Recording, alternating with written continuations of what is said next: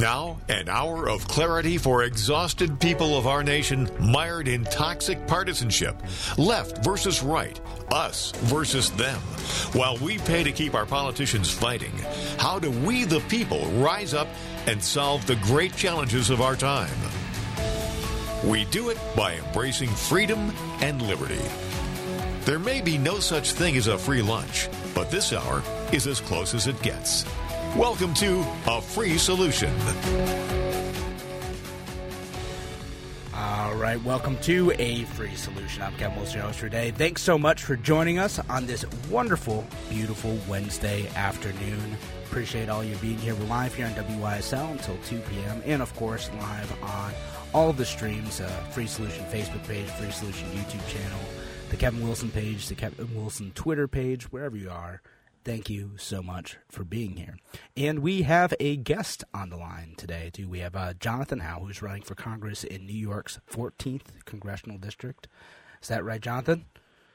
That's correct, Kevin. Nice to meet you. Great to meet you. And, you know, your Twitter caught my attention, not only because you're a libertarian candidate running for Congress in Alexandria Ocasio-Cortez's district, right? Yeah, that's correct. I lived in her district before the maps were redrawn, and now after the maps have been redrawn twice more, I still live in her district, so that's where I'm running. Yeah, I mean, it's going to be tough. Voters aren't sure where they're going to end up being and what candidates they're going to vote for. Still, we don't know if we're even going to be able to successfully do June primaries for the ones that are supposed to have that. Yeah, the interesting thing, and obviously we'll get into this, but the Democrats and Republicans are going to be fine. All the ones who got their signatures, got enough signatures to get on the ballot in their original petitioning period, they get to choose which district they now want to run in. So if they got the, 1,100 signatures they need, they can say, oh, I'll run in this district or that district, whichever one. And if they didn't get enough, if they failed to get enough signatures to get on the ballot, as a result of the court ruling that we're going to be discussing in a moment, they actually get a second chance. If you didn't get enough, they can try again in one of the new districts in a new petitioning period. And it's really just absurd. Amazing. So Republicans and Democrats get a redo because, well, they're the parties in power, right? But what does this look like for independent candidates like yourself, the ones who have to carry the independent nominating petitions? Yeah, so let me just give a little bit of a background. I don't think most people have experienced the petitioning process before. I had not. In order for any candidate to get on the ballot, essentially, you need to get a certain number of signatures. If you're in a recognized party, like the Republicans, the Democrats, I think there's one or two others now, you need to get something like 1,200, it's 1,100 or 1,200 signatures. They need to be from members of your party. And if you get that many and they're confirmed and they're real, you get on the ballot or you get on the primary. For independent candidates, so parties that are not recognized by the state of New York, and that includes the Libertarian Party now for a number of reasons. They made it much harder to qualify is one reason. But the Libertarian Party is one, and I'm a member of the Libertarian Party. So any independent candidate or third party that's not recognized, you need to gather 3,500 signatures. They can be from any registered voter within the district, but you need to get 3,500 instead of the I believe, 1,200 that the Republicans and Democrats need. And the other thing is the Republicans and Democrats, they get a 6-week period to go and get their signatures, and then when that ends, we get a 6-week period to go get our signatures. And there's some advantage to that, both in that, like, people who have signed theirs cannot sign mine. So if you sign one, you can't sign one for another person. And what ended up happening this time is the switch date. They got to go until April 18th. And we started on April 19th gathering signatures. So I have been out every single day between April 19th and this new court ruling on May 11th getting signatures. I have gathered over at least 500 just myself. And my campaign has gathered well over 1,000. And we were on track with days that I had planned off and volunteers I had coming into the city to help me out. We were on track to get the 3,500 that we needed. But then on May 11th, the court that had struck down the district as gerrymandered, they put out a new election calendar and a new court order. And they said if you're an independent or you're a third party and you're in the middle of gathering signatures, those are all thrown out. They no longer count. You have to start over. On May 21st, you can start over and you can go get the 3,500 signatures again. And as I explained earlier, if you're a Republican or Democrat who got enough, you can just choose which new district you want to run in. If you're a Republican or Democrat who did not get enough, you can try again. And not only can you try again in one of the new districts, but they actually get a 10% discount. So instead of needing the 1,200, it's something like 1080 that they need to get now. So it is a clearly, I cannot, I don't think I need to explain how it's unfair. I mean, they get a second bite of the apple, even though they're the ones, the Democrats are the ones guilty of doing this. They're the ones who caused this trouble by gerrymandering the maps in the first place. And yet all their candidates get now a second bite of the apple and an easier second bite of the apple, whereas all third-party candidates for New York State Senate and U.S. House, which are the two sets of maps thrown out, all independent candidates for all of those got totally shafted. I cannot believe that this is a story that has not gotten a huge amount of attention. But obviously there's been a lot of other stuff going on, so it really has not. But this doesn't just affect me and my 1,000 voters who have been disenfranchised, but it affects every third-party candidate for U.S. House and New York State Senate in the entire state. All of them have been told to start over. All of them were midway through the petitioning process of gathering these signatures, which is not easy. And none of us have money to pay people to do it like the big parties do. We're out doing it ourselves. We had to take, I had to take a ton of time off of work. And as a public defender, you can't just take work off, whenever you want to. You have to schedule cases well ahead of time. You have to schedule trials and hearings. And I scheduled around the petitioning period that we were told about in January, April 19th for 6 weeks. It's going to be impossible for me to take any more time off to do this during the new petitioning period because I was taking so much time off in April and May. My June is now filled with trials. So it's just not something I'm going to be able to do.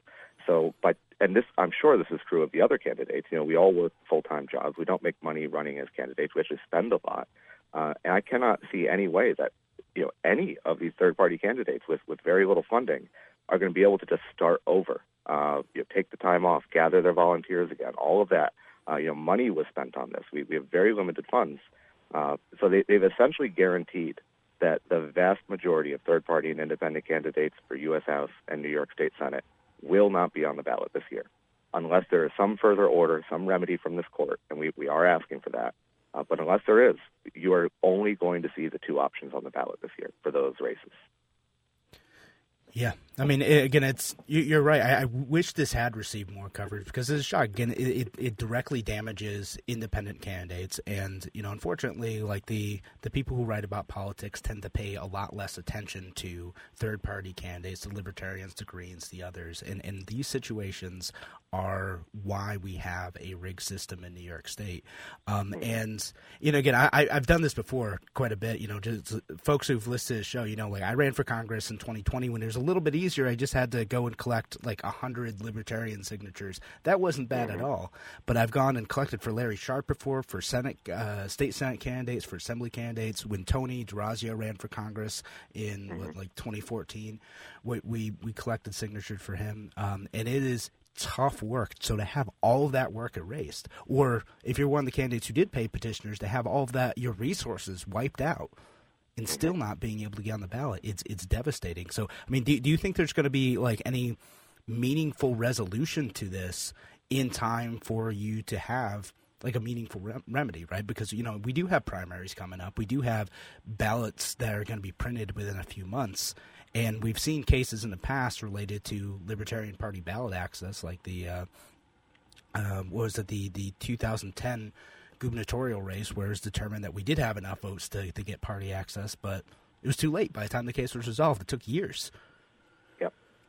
Well, let me say one thing. Ballot access in every one of these races is determined by what the gubernatorial candidate gets. Whether the gubernatorial candidate gets enough votes in November will determine whether the Libertarians get ballot access. So I want to make one thing clear, because I know people who listen to the show are familiar with Larry Sharp. This does not affect his campaign. This does not affect his petitioning time. Right. So the statewide candidates, they're still on the same schedule. Exactly. And that's one of the things. So I filed an affidavit in support of Mark Brayman's intervention in this case, which is scheduled for next week, to be heard next week. Essentially saying, look, Larry is also hurt by this. All our statewide candidates are hurt by this, because my volunteers, who are now not as enthusiastic to go out and work for Larry, they're out because they know me and they want to support me. They're not out right now as enthusiastically collecting for Larry. I'm not out right now, collecting for Larry. I'm doing interviews, and I'm trying to get attention to this issue. And the whole purpose of my campaign was to try to get Larry Sharpe more attention in Queens and the Bronx, where this district is, and try to get the Libertarian Party more attention in Queens and the Bronx, and spread the message, that kind of thing. So if you're listening to this and you think there should be more than 2 options on any ballot, you need to go to LarrySharpe.com, print out his petitions, get your whole family to sign, any registered voters and you got to mail them in. And the deadline is really getting close. It's like 12 days away, but we have to have them in before then. They have to get mailed, all of that. So if you have not filled out a petition for a statewide third-party candidate, whether it's Larry Sharpe or Howie Hawkins or whoever you like you got to do that now. Their deadline is not extended. I know that they're filing motions and they're trying to get their deadline extended, but we should not assume that it will happen. So if you this is what really matters. If you want to see third parties in the future, not just this year, we need to get them on the ballot now so that they can get the votes in November to carry on into the future. So just a call to action there. And I may have forgotten what your question was because I got distracted by that. Well, no worries. I was curious if you thought we might get a resolution to this in time. But if you don't mind hanging on for at least a little bit more of the next segment, for sure. We'll finish up this conversation. Thanks again, folks, for joining us here on A Free Solution. We're going to be back in just a few minutes. Talk to you soon.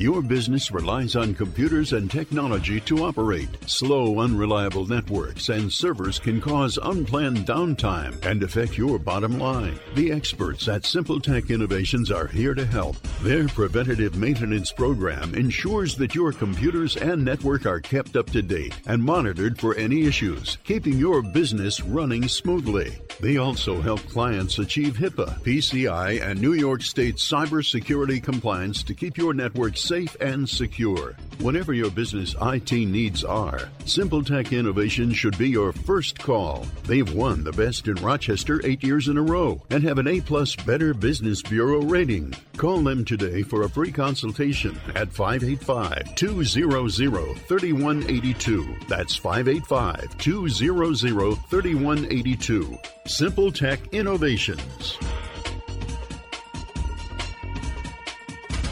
Oh, those injury attorney ads. Hurt on your couch? Call 555-OUCH. It's kind of cute watching that injury attorney buying breakfast for a crash test dummy, but while fun is fun, there's nothing amusing about getting your life back together after a personal injury or a motorcycle accident, or when you need defense for a DWI charge. Christopher Johnson takes your case seriously, and you'll feel like you're his only client because when you meet with him, your case gets 100% of his attention. So instead of cute singing jingles and magic phone numbers, fall out of a tree? Call 33333. write this number down and keep it with you. 585-415-3803. 415-3803. After all, Christopher Johnson knows you're no dummy. Get individual attention and integrity, experience, and expertise. Put the power of one on your legal team. 415-3803. Stay safe, be healthy, drive sober. Christopher Johnson Attorney, personal injury, car or motorcycle accidents, DWI defense. As a veteran of the United States military, I can finally get the opportunity to enjoy special events, things that we couldn't afford, thanks to VetTix.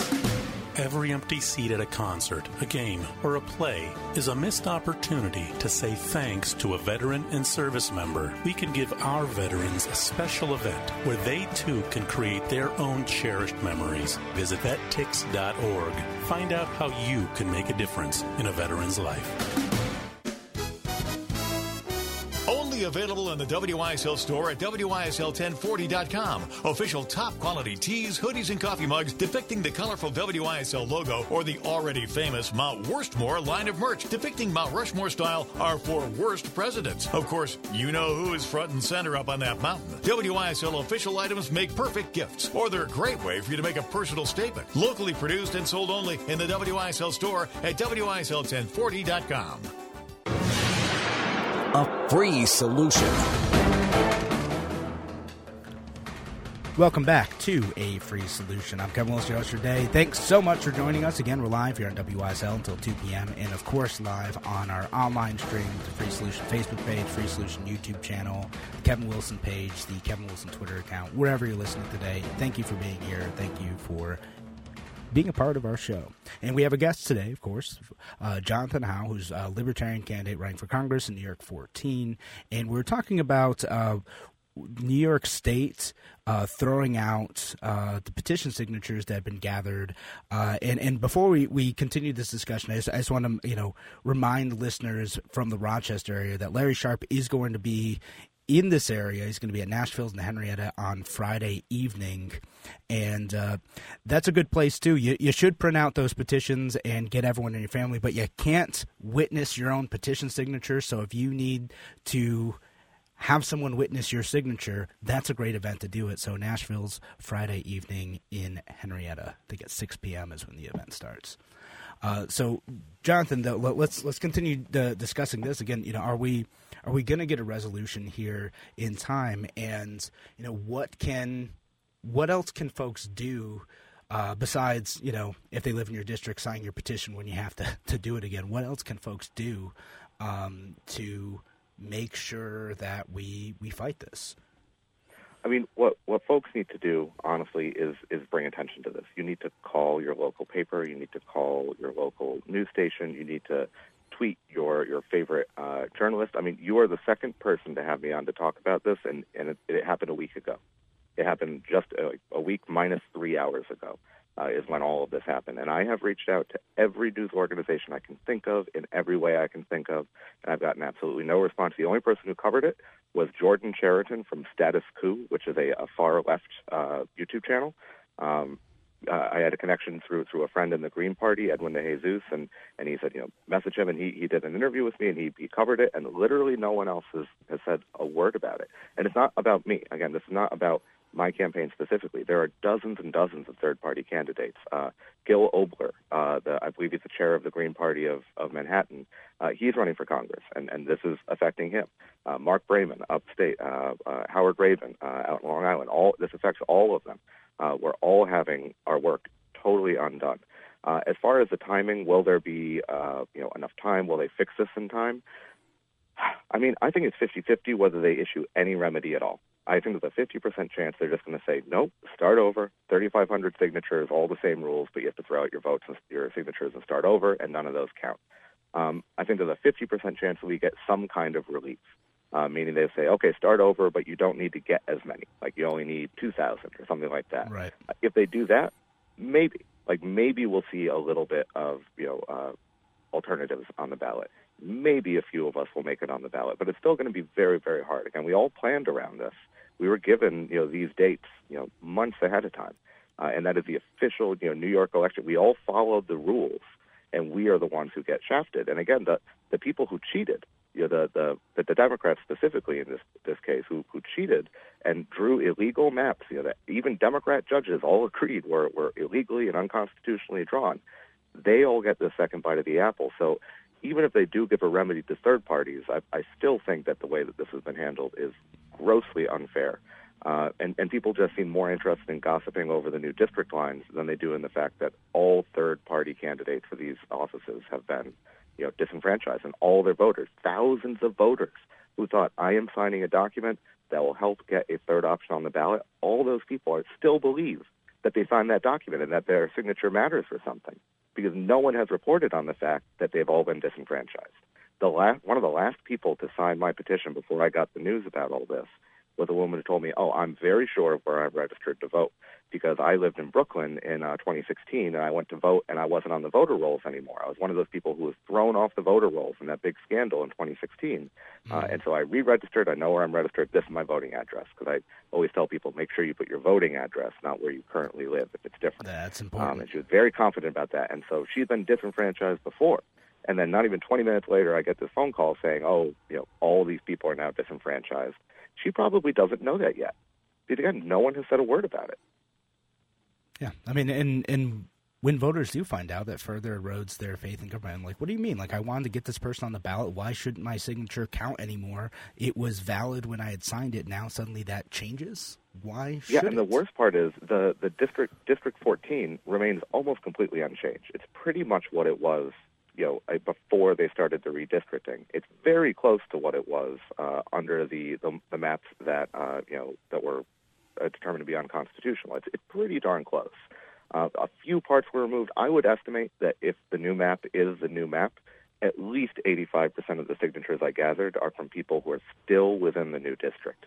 But it's not a matter of are they in the district. It's a matter of the new election calendar says that third parties start on May 21st.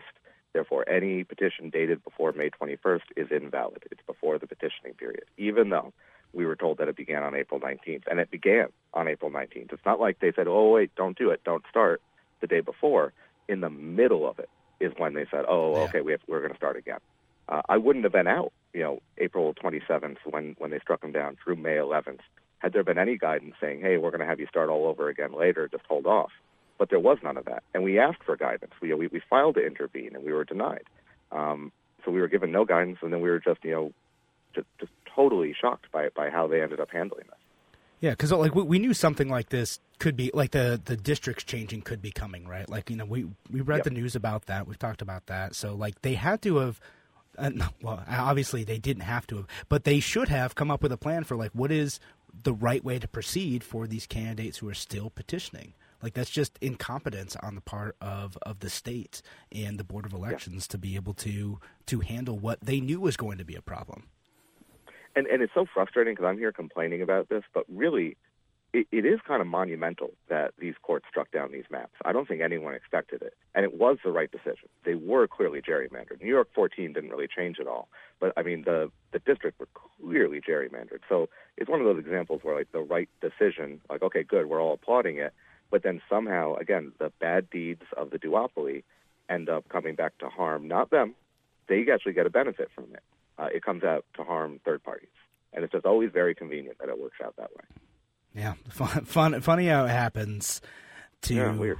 Yeah, I wouldn't expect that. No, I know. I've certainly been around long enough to know. Okay, we've got to prepare. How are people going to mess with our petition signatures? Again, something to keep in mind, folks. Too, Johnson's throwing out numbers he needs 3,500 signatures. You don't really need 3,500 signatures. You need almost double that because the Republicans and Democrats will also challenge those signatures too. They'll say, "Oh, that one's not real. Oh, that address is off. That town is off," and they'll throw out tons and tons and tons of signatures that are completely legit, but it's up to you to remedy those signatures if there's something off about the petition signing process. So even if you don't fill it out exactly right, it might not count. Yeah, and look, after I would go out, after work or on days that I took off or on the weekend, after I would get back, I would go through and I would be checking each of these addresses. I would put it into the voter database. I would check it. I would be like, oh, they forgot to put this. Let me add that, and I would initial it. And I was going through and doing all of this. In addition to standing out there for hours and hours and hours getting all these signatures, this was a very important part of it. You're right; it's a very complicated thing. You want to make sure they're all accurate so they can throw out as few as possible. And look, I don't think I was going to get 7,000. I wanted 7,000, but I was, based on my calculations and the way I had events planned and my time planned, I fully expected to get 4,000 at very least. I fully expected that because I had all this time. I'm off today. I ended up stepping into court for an emergency, but I'm off today because I had planned it off so that I could be out petitioning today. And same thing with all of last week, most of this week, and next week. All of this was pre-planned, and it's not something I can change at this point. Maybe I won't take a vacation day, but I still have to be in court in June, for all of June when this new petitioning period is. Now I know I'm repeating myself here, but it is a monumentally frustrating thing. I just want to tell one quick story. My mother-in-law, I got married a year ago in 2 days. It will be my anniversary. My mother-in-law is this sweet woman. She's from China. English is not her first language. And she has been going out petitioning for me on her own. Not even meeting up with our group, going out to friends that she knows lives in the district, getting petitions, going door to door, going to coworkers, all this stuff. And on Mother's Day, she showed up with a stack of 100 petitions that she had gotten for me. And on the day that all these were thrown out, she actually came out and petitioned with us, and she was there. And I got the phone call, and I had to tell her, look, thank you so much, but all of these are now invalid. Wow. It's just heartbreaking. It was heartbreaking to do, and I'm sure every candidate out there is running third party has some story like that. Absolutely. All right. Well, Jonathan, thank you so much for joining us, and good luck with this. We're going to be following this case closely to see what happens. Does New York State, do the courts do the right thing here? Do they offer any remedy? Jonathan, thank you so much for being on the show. Thank you. I appreciate it. All right, folks, we're going to be back with more from A Free Solution in just a few minutes. Talk to you soon.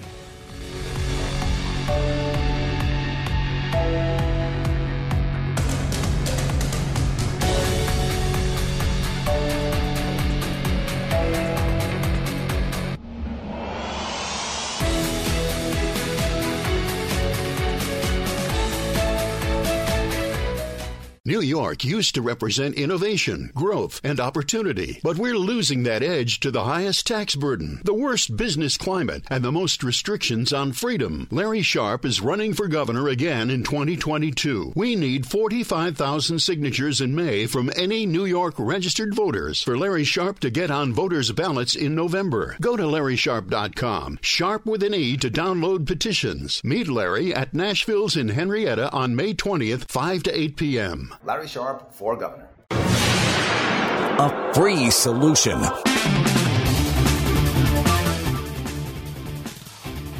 Welcome back to A Free Solution. I'm Kevin Wilson, your host for today. Thank you so much for joining us. Again, we're live here on WYSL until 2 p.m. Give us a call if you want to participate in the show. 585-346-3000. That's 585-346-3000 if you want to participate in the show and have anything to add to our previous discussion. Again, thank you. Congressional candidate Jonathan Howe is running against AOC down in New York 14 as a libertarian, and New York State completely unjustly messing with independent candidates, libertarians, Greens, others who are trying to get on the ballot right now. I mean, this affects anyone who's trying to get on a third-party ballot who's running in a district that is impacted by the Democrats' gerrymandering, the completely trying to rig the process for themselves, justifying it because they say, oh, well, others have done it, so we can do it too. But completely, jeopardizing the campaign efforts of the candidates who have spent a lot of time getting them. Again, folks, if you've never done that, if you've never gone out and collected signatures, Republican, Democrat, independent candidates, it's a bit of a slog. It's not easy work.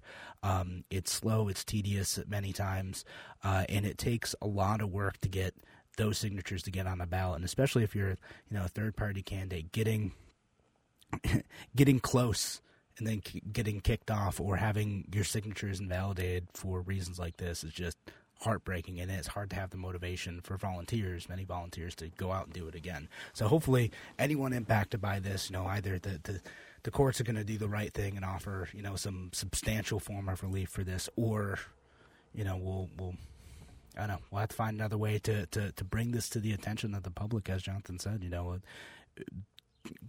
crafting a strategy to get this into more mainstream outlets. Besides here on WYSL, I'm trying to amplify this story where I can, but I hope other folks talk about this too, and bring that story of how local candidates are hurt by a state decision. Well, anywho, so I do want to talk about a few other things today too. I want to talk about the Department of Homeland Security Disinformation Governance Board. It looks like it may be going away. If we might spend the next two segments talking about that, but if we get to it, might talk about some school board election stuff too happening here locally. But first, we'll talk about the disinformation board stuff, right? So I haven't really covered this on the show yet, but because when it came out, I was sick and I didn't really have the wherewithal to be able to talk about this. But if you hadn't heard about it yet, the Department of Homeland Security, which love to just abolish that altogether, but the Department of Homeland Security decided that they wanted to do something about misinformation, Russian misinformation, other misinformation that they felt could be dangerous in some way. So they were going to create this board to go after it, right? To try to analyze it and And that's kind of as far as it went, right? Like they were a little bit vague about what their mission and their goals were. The rollout of this was just a little bit bizarre. When they announced it, they're like, well, again, it's to combat disinformation. All right, sure. What does that mean? And to quote the official who testified about this, says to more effectively combat this threat of misinformation, not only to election security but to our homeland security. Well, okay. Again, like how are they going to combat misinformation with other information? Are they going to take action against people who they determine are spreading misinformation? What does this look like? When you roll out an agency that's vaguely Orwellian like this, you need to be very clear about what its purposes, powers, and limitations are. Because, like, immediately, like, again, I thought of this being like a ministry of truth type of thing. Like a lot of libertarians, conservatives went to that. This is creepy. This is weird. Like, why do we need a disinformation governance board? And what can it actually do? What are its goals? And so they developed this thing, and they started rolling it out, and they selected someone to head it as well, and it seemed like this was something that was rolling along. But the person that they chose to have lead this, and whose name is on the Nina Jankowicz, was also coming under criticism as well, because she's some of it's silly stuff, right? Like, you might have seen like goofy TikToks and songs and stuff about disinformation, but some of the criticisms of this person who has been subject to other harassment campaigns, I guess, in the past, which is part of what underlies her alleged expertise for this position. She was going around talking about how we need to stop the Russian disinformation coming out about the Hunter Biden laptop story. And I guess, as we pointed out, there's a lot more truth to that than mainstream media and government officials want to admit. So if that's the type of discernment that this person is having, again, knowing what powers, limitations, and directives this agency has is incredibly important.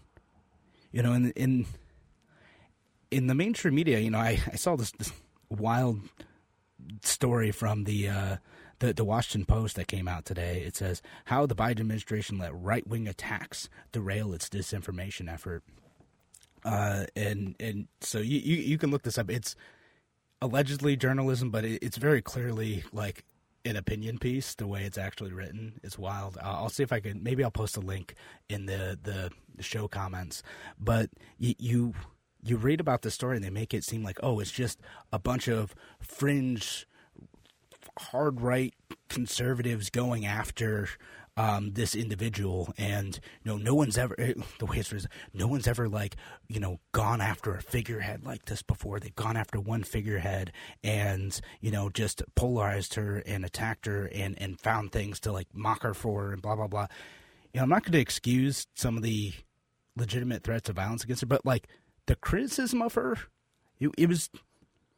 When you end up putting yourself in a position of being in a government agency that people don't understand, that's valid criticism. That is how speech is supposed to work. It's not some right-wing conspiracy to go after an individual leading a shady and misunderstood government agency. Nor is that a tactic unique to the right. That's classic Alinskyite tactics. Find someone, polarize them, freeze them. Yeah, you pick a figurehead to project everything wrong with whatever policy or agency or company you're going after. You pick a figurehead to do that. It's more effective that way. This isn't something unique to this particular moment in time. Again, not that all the criticism of her is valid or fair, but the mocking her about singing stuff, sure. But the criticism about how she might handle misinformation given her mistakes in assessing misinformation in the past is totally fair. So a lot of media organizations I'm seeing, and the typical types, the Washington Post types, right? I'm seeing them like lament the destruction of this disinformation board from a coordinated effort. Like, again, maybe, I mean, if there were any coordinated effort other than people like roasting them for their gross incompetence and their lack of clarity, great. But it seems like that's mostly what it is. It's government incompetence ran headlong into speech, criticizing that incompetence and criticizing their lack of clarity and criticizing their lack of expertise, and they deserve it. And I wish it happened to more agencies. I wish it happened to more departments within agencies, that they would respond. The Biden administration responded by, pausing efforts to roll. I wish that would happen so much more often, that when running into criticism of their efforts, they would actually shut it down. Because, again, this didn't just come from the right, too.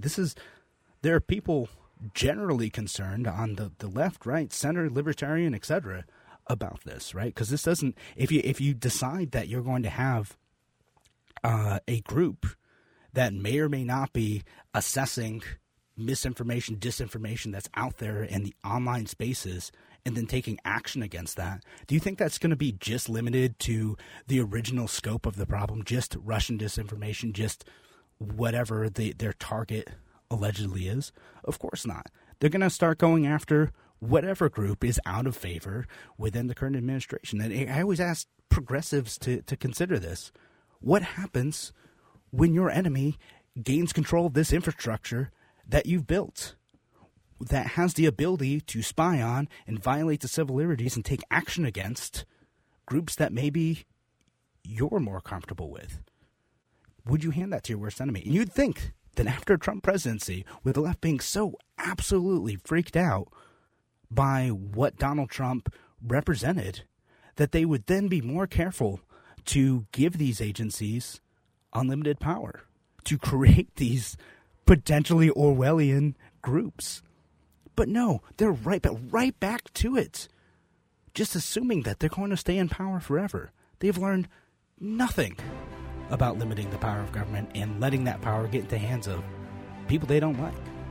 Not that Republicans have learned that lesson either. Thanks again, though, for joining us here on A Free Solution. When we come back again, we'll keep talking about this. Maybe we'll get to some local issues, too. If you want to participate in the show, give us a call, 585-346-3000. That's 585-346-3000. We'll be back in just a few minutes. Talk to you soon.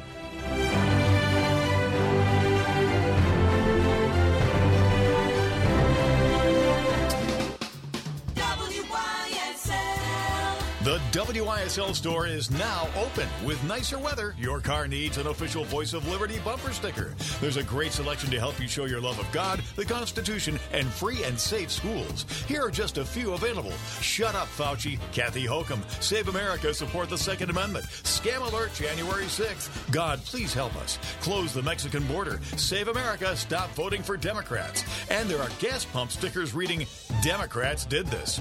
These are standard weather-resistant bumper stickers guaranteed to get you horn honks and thumbs up in traffic.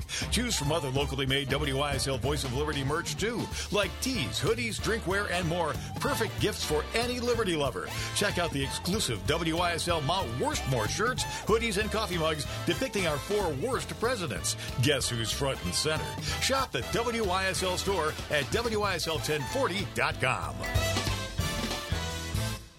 Why do businesses choose to move their website from Wix and Squarespace to SimpleTech Innovations? Maybe it's their excellent customer service or attention to detail. Maybe it's their ability to give a truly customized solution. Or perhaps they just like the fact that SimpleTech is a local small business that builds great relationships with its clients. Whatever the reason may be, you can rest assured knowing that the local team at SimpleTech has your best interest in mind when building or updating your website. They're hands-on and love helping customers achieve their goals. But don't take my word for it. They've won the best in Rochester 8 years in a row and have an A+ Better Business Bureau rating. If your website doesn't match your dreams or isn't achieving your goals, give the professionals at Simple Tech Innovations a call today for a consultation at 585-200-3182. That's 585-200-3182. Simple Tech Innovations. There's a place in the village of Avon you and your critters will love. Whether they're big or small, whether they've got hair, fur, or feathers, Avon Feed fits every need. There's a full selection of pet foods, bird feeders, and wild bird food, plus garden tools, quality grass seed, and a great selection of dry shod boots. Buy 10 bags of quality wild bird food, get the next bag free. Choose farm feeds and great equine products from Poland Grains. Find everything for your pet from feeding bowls to toys, leads, collars, beds, crates, and tie-outs. Avon Feed and Supply has what a big pet chain stores will never have: Tim Cole and his great knowledgeable staff. Choose from premium local products like Firefly, dairy, goat soaps, and lotions. While you're at Avon Feed, don't forget your two-legged pets with River At Thousand Island cheese and great flavors, including the new 12-year-old cheddar, plus Chef James bourbon meat sauce, once again nut butters and Nunday mustards. Open weekdays 9 to 6, Saturday 9 to 4. Avon Feed and Supply, West Main Street at the bottom of the hill, just west of the Circle. A free solution. All right, welcome back to A Free Solution. I'm Kevin Wilson, host today. Thanks again for joining us. We're here on WYSL until 2 p.m. A few minutes. Give us a call if you want to participate in the show. 585-346-3000. It's 585-346-3000. You want to talk about the Department of Homeland Security Disinformation Governance Board. Certainly one thing that we could talk about. I do want to shift gears a little bit because, I'm hoping that this Disinformation Governance Board actually does go away. If I'm looking at this from a perspective, I'm looking at this from a perspective of like this is something that the government should or ought to be doing. My goodness, the professionals behind this need to do a better job at public relations. It's absolutely a mess, and again, I don't think it's a good thing, but they owe the American people some form of explanation for what this is supposed to be and what it's supposed to do and how the liberties of average Americans are going to be protected, and whether or not there's going to be actual enforcement related to what they consider disinformation and how they evaluate what they consider disinformation. If it's just an advisory board, well, okay, then it's merely a waste of money. If it's something taking action against individuals or companies, that's a whole big deal. I do want to. I want to talk about like something it's kind of breaking newish news, right? So, the governor Governor Hochul has done a couple things, and is in a conference. I think right now it might be wrapping up, but did a couple things that she sent a letter to the New York State Attorney General, asking her to investigate social media companies and their role in broadcasting, amplifying, and radicalizing the Buffalo shooter. Again, I pointed this out on Monday too. It's wild, for her to blame Twitch for broadcasting that the video that this guy tried to put up. They took it down within 2 minutes. Again, I don't know how you expect to move any faster than that. That's very quick. It's pretty good. It's way better than government action most of the time, right? It's so quick. And again, is the New York State Attorney General, the governor, etc., going to go after speech on these platforms? What ability do they have to do that? We're continuing to see kind of the attack on social media, the attack of speech on social media, not merely coming from the platforms, but also coming from the state itself. So what role ought the government to have in policing the content on these platforms? Honestly, very little. And what ends up happening most of the time when someone is posting violent extremist content on especially mainstream platforms, but even less mainstream platforms, they do get reported to the police. It does happen. Like, people are seeing something and saying something. Hey, this person ain't just talking about ideas. They're talking about hurting folks. Most people report that. Most people, most average people, even the radicals, they're saying, whoa, I don't want to actually resort to violence here. They're reporting that stuff. Again, that does fall outside the immediate threat aspect of it, does fall outside of free speech, but most of it still falls within free speech. And Governor Hochul going on about, like, I'm a supporter of free speech, but what's that phrase? Anything before but is nonsense. It's not true. That's why I want to watch this stuff really closely, because I think that is coming out again. We should and ought to do something about the bad ideas that this shooter had, that the radicalization that can happen to desperate, usually young men. And Larry did a great show on this yesterday. These desperate young men, usually, who attach themselves to radical and violent ideologies and end up doing terrible things, going after the ideas themselves of white supremacy, of replacement theory, of things like that. Yeah, worth doing. But I get worried when state policy gets involved, and the state of New York is now, and I'll kind of read from some quotes. It says that she's signing an executive order to establish a new domestic terrorism unit. Interesting. That is going to be trained to detect, prevent, and address things like this. They're launching a threat management program. We'll see what that looks like. And again, whenever I hear these things, my ears perk up, because she had also said, we're going to have a response that's similar to what we did after 9/11. And I'm like, we did a lot of things after 9/11, like create the Department of Homeland Security, for instance, that weren't good. They violated the civil liberties of everyday Americans. They violated the civil liberties of Muslims who were trying to practice peacefully. They violated the civil liberties of everyone, immigrant, citizen alike, and created these systems ripe for bloat and abuse. Are we going to do that on a state level? We already have enough of bloat and abuse at the state level. We're going to double down on that? No. Well, tread carefully here, and we're going to have to watch. Again, we're going to have to watch this stuff, because it isn't the object of these government agencies, the people being acted upon, isn't always the original target. It's not just going to be white supremacists. It's going to expand. It's going to creep.